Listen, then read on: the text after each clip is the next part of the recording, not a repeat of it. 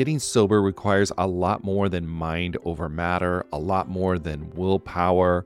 It's about leveraging the support around you. People in recovery typically need a mix of medical help, emotional support, and changes in lifestyle to manage their addiction, not just mental determination. As both a therapist and someone embracing the recovery lifestyle, there's one tool I always recommend to people needing extra accountability: SoberLink. SoberLink is a high-tech breath analyzer system designed to help you get and stay sober. And here's why I love it. You'll test the same day, every day, eliminating testing anxiety. Friends and family receive instant test results, helping you rebuild trust and preventing relapse. Accountability is a part of that, and it's something to really be embraced. Devices have built-in facial recognition, so your support circle knows you're testing, and tamper-resistant sensors flag any attempts at trying to beat the system, so your sobriety is never questioned. So let 2024 be your best year yet. Visit soberlink.com/TAM to sign up and receive $50 off your device. That's soberlink.com/TAM. And let accountability be your guide. Look, Bumble knows you're exhausted by dating. All the must not take yourself too seriously and 6'1" since that matters. And what do I even say other than hey? Well, that's why they're introducing an all-new Bumble, with exciting features to make compatibility easier, starting the chat better, and dating safer. They've changed, so you don't have to. Download the new Bumble now.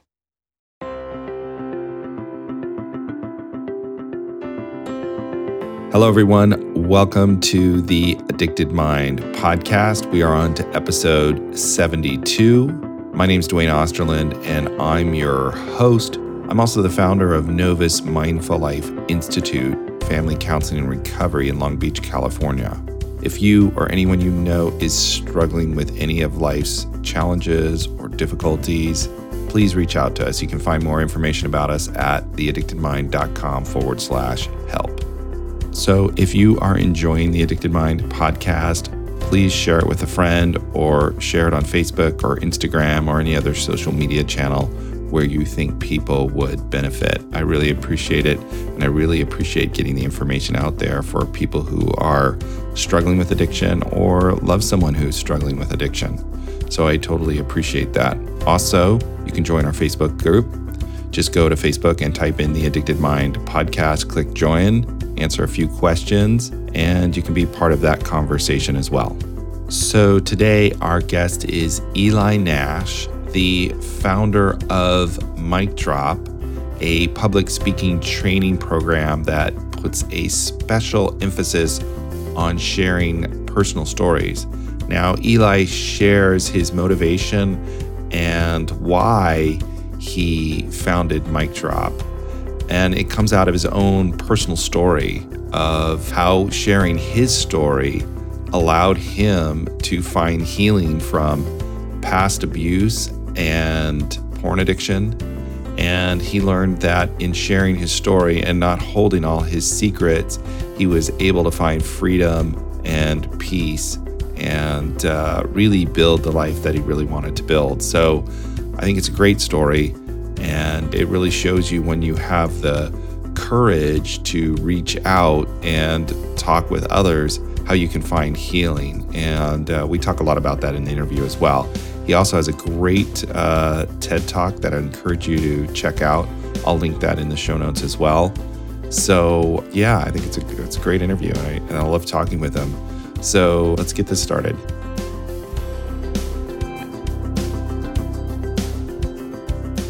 All right, everybody, welcome to the Addicted Mind podcast. Today, my guest is Eli Nash, and he's going to talk about a couple different issues, I hope. He's going to talk about porn addiction. He's going to talk about a little bit about shame and a little bit about sharing your story in healing that process. So, Eli, you want to introduce yourself and tell us a little bit about you? Yeah, absolutely. Each one of those requires its own discussion. Sharing a story, shame, addiction. In terms of myself, I live in Miami today. I grew up in New York. I run a couple of businesses. One is a cell phone distribution business, and the other is a company that gives both the training and the platform for people to share their stories, called Mic Drop. Those are the two businesses. I live with my wife and two children. And most recently, and one of the reasons we're on this talk is I did a TED talk called Escaping Porn Addiction. Right. Where I've shared about that. Which is an awesome, I'll put that in the show notes as well, a link to that video. I think your story is great. So you want to share a little bit about how you got the TED Talk, and I guess starting from the very beginning, what kind of woke you up to struggling with porn? What was the catalyst that said, I got an issue here? Yeah, so there are a couple of things that went into it, but I think I knew I had an issue a long time ago. I never looked at it as an addiction. I think it's not in our vernacular, maybe now more so, but certainly when I was a kid, that wasn't the case. You talk about drug addiction or alcohol addiction, that was something people spoke about, but I didn't even know the term sex addiction as a teenager. But I was engaging in behaviors in an addictive way at a young age. And what do I mean by addictive? For a lot of the hallmarks of addiction, shame is one, but also the secrets, right? So at a very young age, the mail would come to my house and I would, scan the mail to see what was in there. And if there was any sort of catalog that had a lingerie section, that was down my pants, and I'd figure out how to sneak through the house to get it to a place right that was safe. And these were all these little secret stashes that I had throughout the house. I'm one of 9 children, and we didn't live in a very large home. So finding a quiet place needed a few different corners of the house to have stuff. So tucked in between a few books, maybe one catalog. Tucked into my clothing in my room that I shared with 2 of my brothers was another catalog. Tucked into each bathroom in the house were another couple catalogs. And just as time went, I built up this little stash of magazines. And obviously, once computers started in every household, and then the internet, and that physical stash became a secret stash and hidden folders in the computer and the like. And so it kind of took a life of its own. In a lot of ways, yeah. And not talking to anyone about it, never reaching out to anyone and say, hey, I'm struggling with this. I don't know what to do. But to myself saying, okay, I got to figure out a way to stop. Right. So I went to boarding schools at a young age, and I was like, okay, I'm going away to school. It's a new start. It's fresh. I'm not going to have access to any of this stuff. I'm done. Right. I'm done the porn. I'm done the masturbation. I'm done. And find another way in that environment for it to start up again. Right. So it kept coming back. And that's one of the hallmarks of addiction, right? It keeps returning. You keep making efforts to stop. You seem like it has its own control over you, and you're going against your own values, beliefs to engage in that. Yeah, difficult to stop. Yeah, I think it's one of the most demoralizing feelings when we commit to stopping something and we see that we can't. Right. When people talk about the bottom, I know there are different bottoms, but every bottom on some level is an emotional bottom. Right? It's not. Some people get arrested and don't hit a bottom. Right. You hear that story sometimes. I know a guy who spent 5 years in prison for sex addiction. And I asked him about his bottom. He said his bottom was not when he spent time in prison. It was like, okay, I got to do things in a way that's not as risky, that's not as dangerous, that doesn't break laws. But it wasn't this, oh my goodness, addiction has brought me to my knees. And it was a couple years later where there was an emotional emptiness that he suddenly got in touch with. He's like, wow, this is devastating. My bottom was recognizing that I'm an addict. So there were other things that on the outside, in the external, you'd say, okay, that should have been a bottom, right? The loss of a very important relationship, or really hurting other people in my life, or spending much more time and much more money on addiction than I ever wanted to. But when I recognized that, when I really tried to stop and I couldn't, and I recognized that this is an addiction, and then I don't struggle with alcohol addiction, drug addiction, or any of those other gambling. As a matter of fact, I always looked down on it. Right. So when I saw other drug addicts, alcoholics, I was like, wow, what's wrong with these guys? They can't control it. I didn't say the words out loud, but in my mind, I had a lot of judgment towards it. So I understand now why I had so much judgment, because I had my own judgment towards myself about my addictive behaviors, but at the time I didn't have that language for it. So I had judgment for the actions of what they were doing, which was judgment for myself of what I was doing. And once I really had to internalize that I have an addiction too, the emotional devastation of that, the demoralization of trying to stop something really, really hard and realizing that I can't, and having no other choice but to reach out to someone for help. Who I reached out to for help was a therapist that I'd been seeing for 5 years off and on. So we weren't strangers by any stretch of the imagination. I wasn't finding someone for the first time and saying, hey, I'm stuck with this. This was a guy who I was meeting with, and conversations had come up about different behaviors, and I was abused sexually as a child for a several year period. So the therapist had asked me different questions about sex all the time to see if there was anything going on. And it was deny, deny, deny, deny, lie, whatever I could to avoid those conversations or minimize if I said something. And here I went in and said, hey, I'm struggling with pornography. I need your help. Wow, that's a big moment too, because that's like, you think about it, here you have this 5-year relationship with somebody, a therapist, even though it's therapeutic, and the shame is still so great that it's such a struggle to share. Yeah, I spoke about everything with this guy, everything. And it was just something about the porn addiction, and something. It's also easier to share about something when it's in the past, right, than when it's ongoing right then.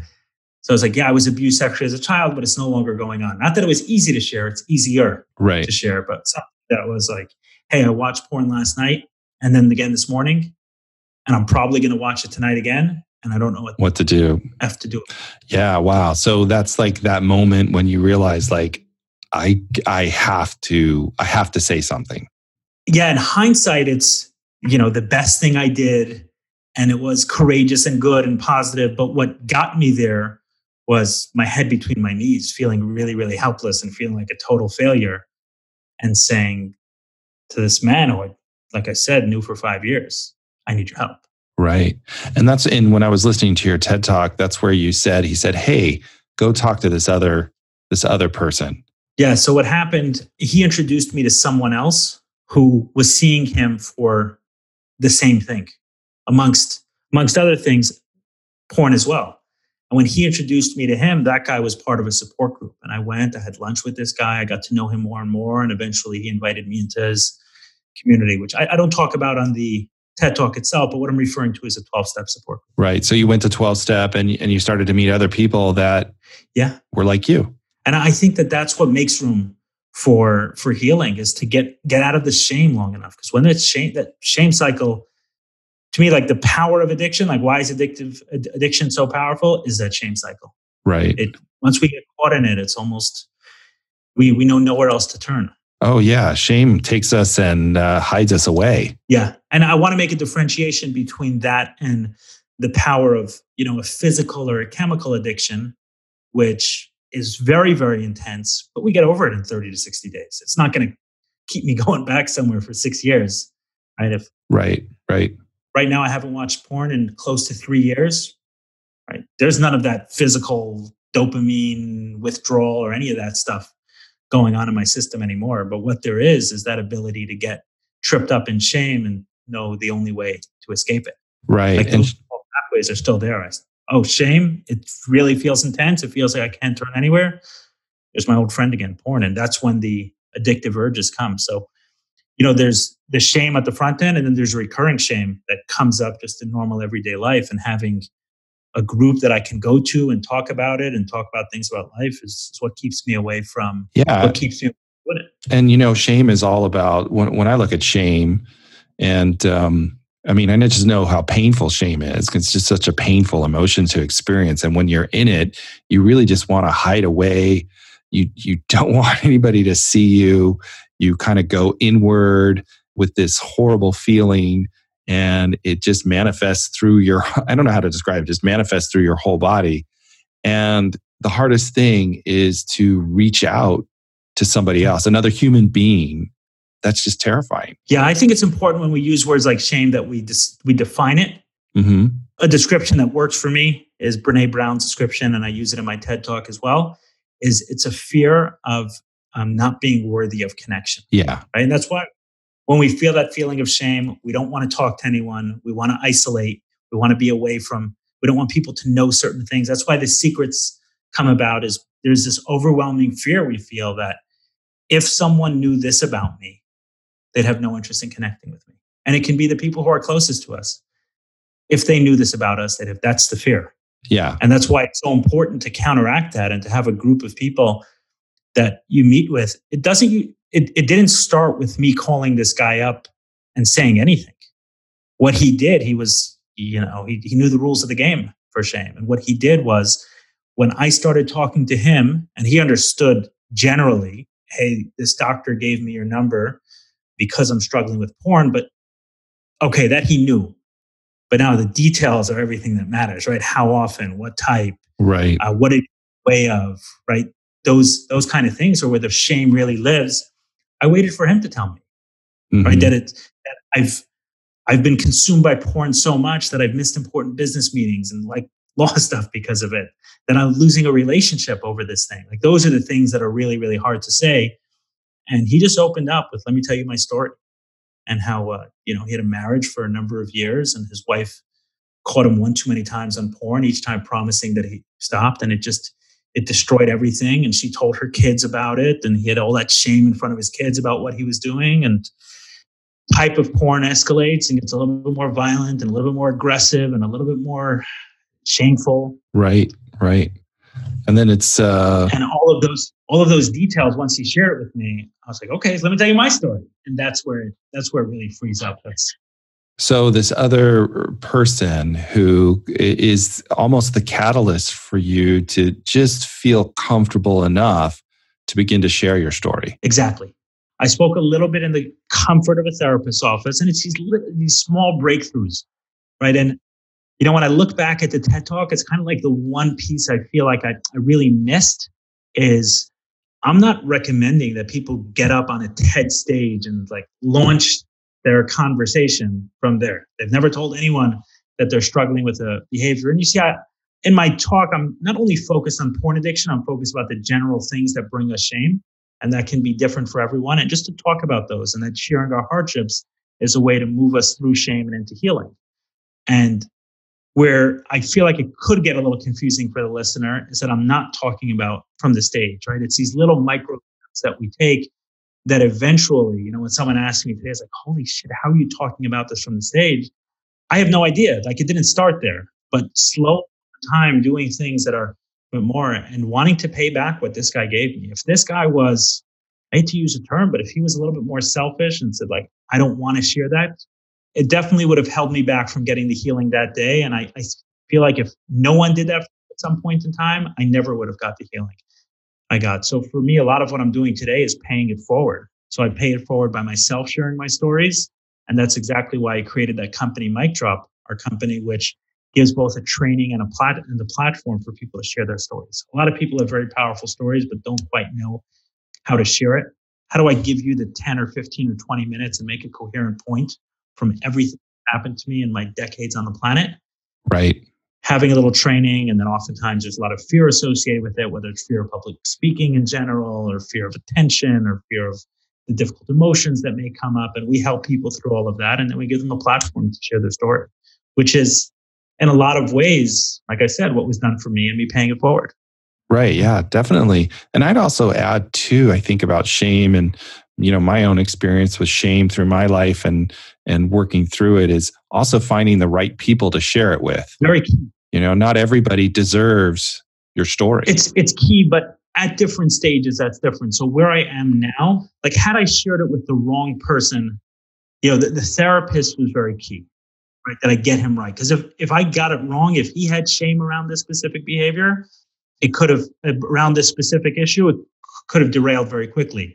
That person he introduced me to, that was very important. Then the groups that I started speaking at, that was very important. But now, where I am now and having spoken about it so many times in safer and safer and safer environments, I feel like I can look at my TED Talk and see 300 thumbs downs and not be like, oh man. Right. Oh my gosh, I'm a horrible person. I got to run away again. Right. Yeah, totally. And it takes a lot of courage to like put that out there. I think it takes purpose. So just realizing what it did. I mean, realizing how powerful it was for me. This therapist was spot on. And I don't know, if there are professionals listening to this, I don't know how many therapists would do that, right? And say, let me refer you to someone else to talk to about the subject. There's risks associated with that. That can also go wrong. But him understanding that in order for me to get my healing, if this is an addiction, in order for me to get my healing, it's going to have to come from more than just therapy. Right. Like you're going to need more people in your life to be able to share this story and put it out there and talk about it, and other people who can share their story back with you. Yeah. And often it starts with those. I take the responsibility on me when I'm talking to a new person. The responsibility sits on me to share my story first. And then once I do, it frees them up to as well. What I find pretty amazing is when I talk to someone, I'm often inspired to share different aspects of my story. For whatever reason, I start talking and, we talk about porn. I can talk to you about strip clubs. I can talk to you about going to different countries where prostitution is legal and looking for those outlets. And when I'm talking to people and I go into different topics, I find that there's something that inspired me to share that. And then very often that can be their specific experience. And what I'll tell people who are looking for help with this is don't only hear my story. Go out, talk to other people. That's why support group is so important, because when we start hearing other people's stories, we'll have to hear about 10, 15, or 20 different stories to hear all of the different aspects that brought us specific shame. Right. So, for example, one of the areas that brought me particular shame is porn gets progressive and gets progressive fast. And when, you're looking at the categories, and one day you're looking at lesbian porn and the next day you're looking at gay porn. And the first person I spoke to didn't share that as part of his story, but that was my story. And he didn't mention that, and I wasn't comfortable mentioning it. It wasn't until several months in where someone said, hey, my porn took me to places I don't identify. I don't identify as gay. It's not what I think I'm interested in, but I'm looking at the categories. I'm looking for something more and more. And one day I click on that. And I was like, man, thank you so much for saying that. Right.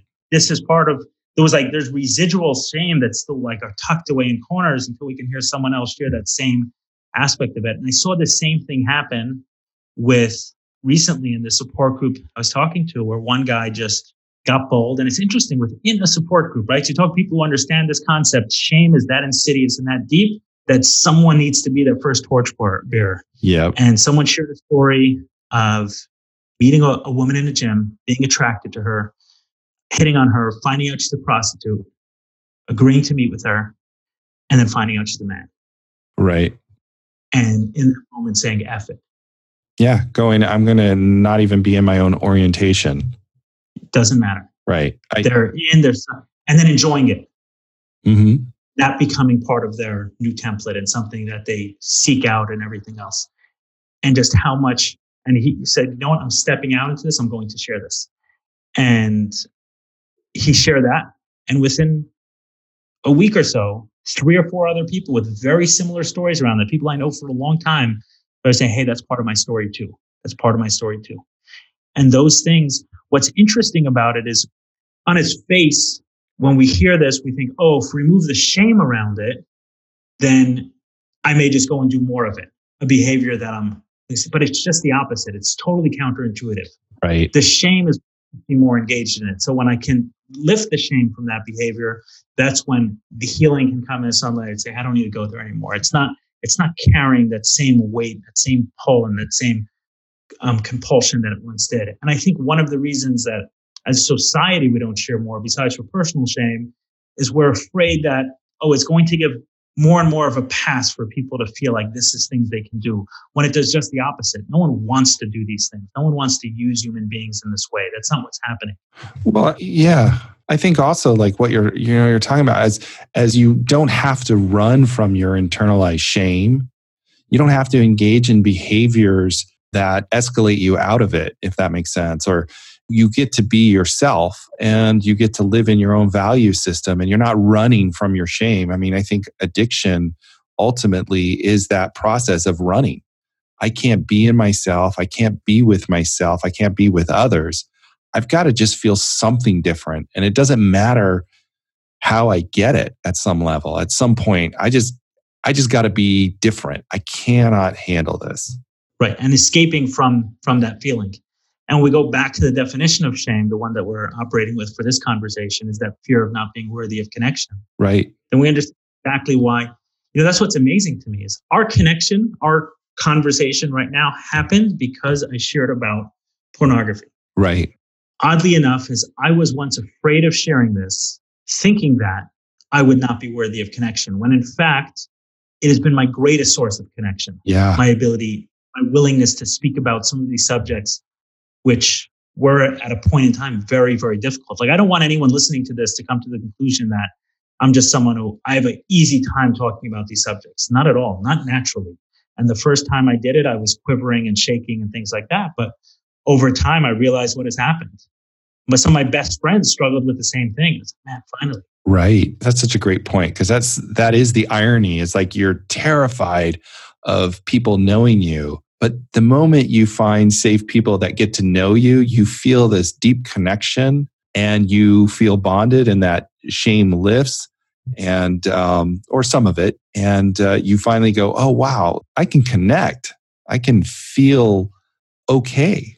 We put a lot of our talks on our YouTube channel. It's Mic Drop with Rosh Lowe is the name of our YouTube channel. Because if you just search Mic Drop, a lot of other stuff come up. So Mic Drop with Rosh Lowe, you can see some of our talks. And what a lot of our speakers say is that when they put their talks out on our channel, people connect with them, send them a message on Facebook or on Instagram and saying, hey, I saw your story about losing a relative to addiction or losing a husband to addiction. I'll tell you a great story.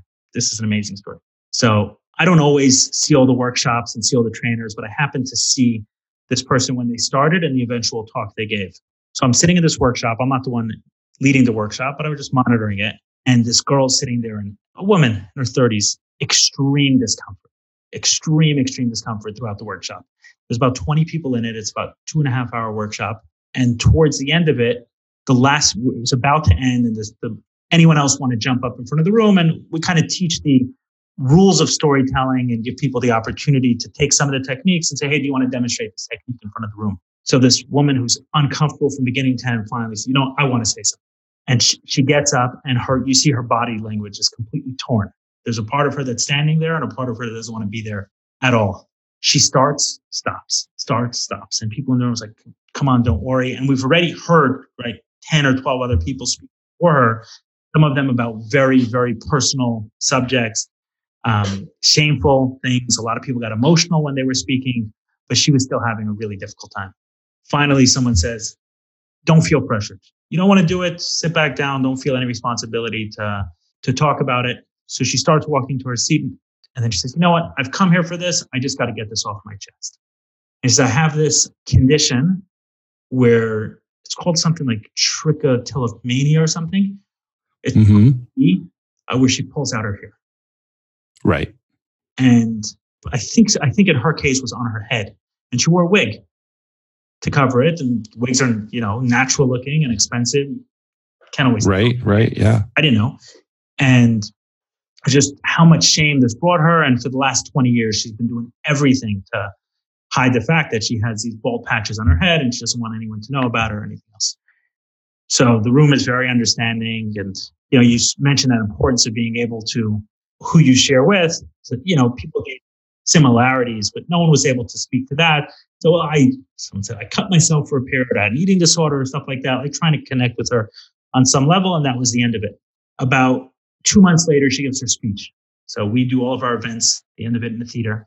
She gives her speech in a theater and in front of 300 people. One of the people in the audience was one of her best friends, as she referred to it, who came over to her afterwards and said, I have the same thing, and I've been hiding that from you. I've been hiding that from everyone. These are two people who know each other. Wow. And when I say the story now, I kind of like goosebumps. But wow. For two close friends to be struggling with the same thing, and I ask you, and the question is obvious. Do you think their friendship is stronger now or less strong? Do they have a better connection or a worse connection? Yeah, that's an amazing story. When I think about this and I think about sharing, and part of this podcast too is allowing people to have voices and share some of their story about addiction and the trials and tribulations that go along with that, also about getting help too. But when we start to share our story, I really feel like we connect to our universal humanity, that we're all in this life together, struggling to find our way. And sometimes it's hard. And the more we connect on that, the more we can support each other, the easier the journey is. Yeah, that's one of the things that I've noticed most, like probably what I've learned the most since starting the company, is how similar our stories are. Yeah. Even there could be differences. We had one guy get up and talk about trying out for the Philadelphia Phillies and the Atlanta Braves and facing a left-handed knuckleballer, which he never did through high school or college, striking out and missing the opportunity, and afterwards never being able to pick up a bat. Okay, so that's not everyone's story. Right. But what are we talking about in there? We're talking about the feeling of failure. We're talking about the feeling of loss, missed opportunity, shame. that gnawing question, sitting with him for 20 years. What if, what if, what if, what if? So if we strip apart the Atlanta Braves, the baseball and that, like the feelings that we're talking about, so many people can identify with that feeling of failure, that feeling of missing out on a huge opportunity, that feeling of great loss. And we see has what I've learned really through running this company for the last year is how similar we all are as people. Yeah. And those strands of humanity that exist in all of us. We all want a lot of the same stuff. We're not looking for wildly different things. No, absolutely. I totally agree with you. And I think as we're kind of getting close to the end of our time, on that note, if anybody's listening to this podcast, hopefully people are listening to this podcast, but anybody out there listening right now, what would you want to tell them? What would you want to say to them? Whether they're struggling with addiction, whether they have a loved one struggling with addiction, or whatever they're struggling with, what would you want to tell them? For themselves is ask for help. Like just find someone to ask for help. If you don't know anyone in your immediate circle, because it is important to get that first person right, then look online. You'll find someone who shared a similar story and send them a message. I get messages all the time from people and I do my best to respond. And my messages that I'm getting are mostly about porn addiction. I've got messages from all over the world, people watching story, and I can be that first person. We have that benefit of social media and technology, which has a lot of its downsides, but there's also an upside. Right. When I get an email from some guy in India, from another guy in Pakistan, from another guy, just people who found me on the TED Talk reach out to me and they send me a message saying they're struggling, and I can have a short back and forth, or sometimes even get on the phone with them or refer them to someone else and start that process of getting themselves help. And then the other part is that as you start getting some of those, don't be selfish with your story. Share it with others. If you don't feel like you have the training, reach out to us. We'd be glad to help. We offer some scholarships in some cases if it's stories that we feel that the world needs at that particular time. Other times we don't, but get that story out there in some format or another. There are tons of online courses. You never know who that person is going to touch. And sometimes it can touch your very best friend who's dealing with the same damn thing. Yeah, absolutely. Share your story. Well, Eli, how can people get a hold of you? Can you give us your website, your contact information? So if anybody's listening, they can reach out to you. Yeah, absolutely. Our website is micdrop.one.one. So anyone could head over there, and our contact information and more about our site, our YouTube channel as well. Myself, probably the best. I'm on Instagram, relatively active. My name on Instagram is Eliyahu_Nash. That's my full name. So ELIYAHU_Nash. And you can reach out, send a message, and see what's going on. Awesome. I'll put all that in the show notes as well, so people can look it up there on the website, on theaddictedmind.com. They get that there as well. So Eli, thank you so much for coming on and sharing your story. Thank you. I appreciate the opportunity.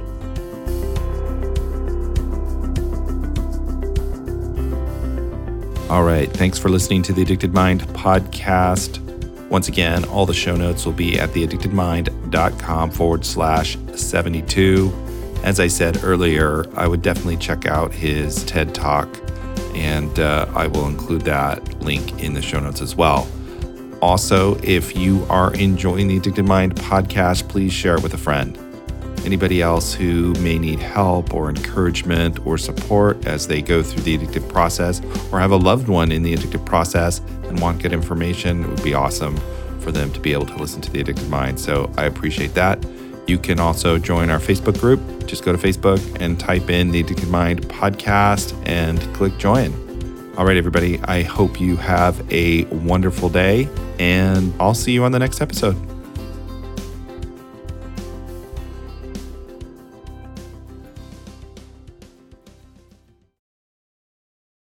Oh, hey, it's Erin. And I'm Michaela, and we're the hosts of the Two Sober Girls podcast, and we are on a mission to spill the wild truth about sobriety. Forget the rosé all day cliche. Sobriety is flipping amazing. Absolutely. It's not just about quitting the drink. It's a gift you give yourself and your loved ones. So what are you waiting for? Break up with that old toxic relationship with alcohol and let us show you the possibilities. And here's the thing. Everything your precious heart desires becomes way easier without the influence of alcohol. We're not just two sober girls, we're also wellness coaches. We're here to show you how to optimize health, lifestyle, and beauty, feel sexy and alive as F. So stay tuned because we're rolling out new episodes every Monday wherever you get your podcasts, and trust us, they have your name written all over them. We can't wait to share the magic of sobriety and wellness with you. Subscribe to Two Sober Girls Podcast today and come follow us on Instagram for behind the scenes action and send us a DM. We can't wait to meet you.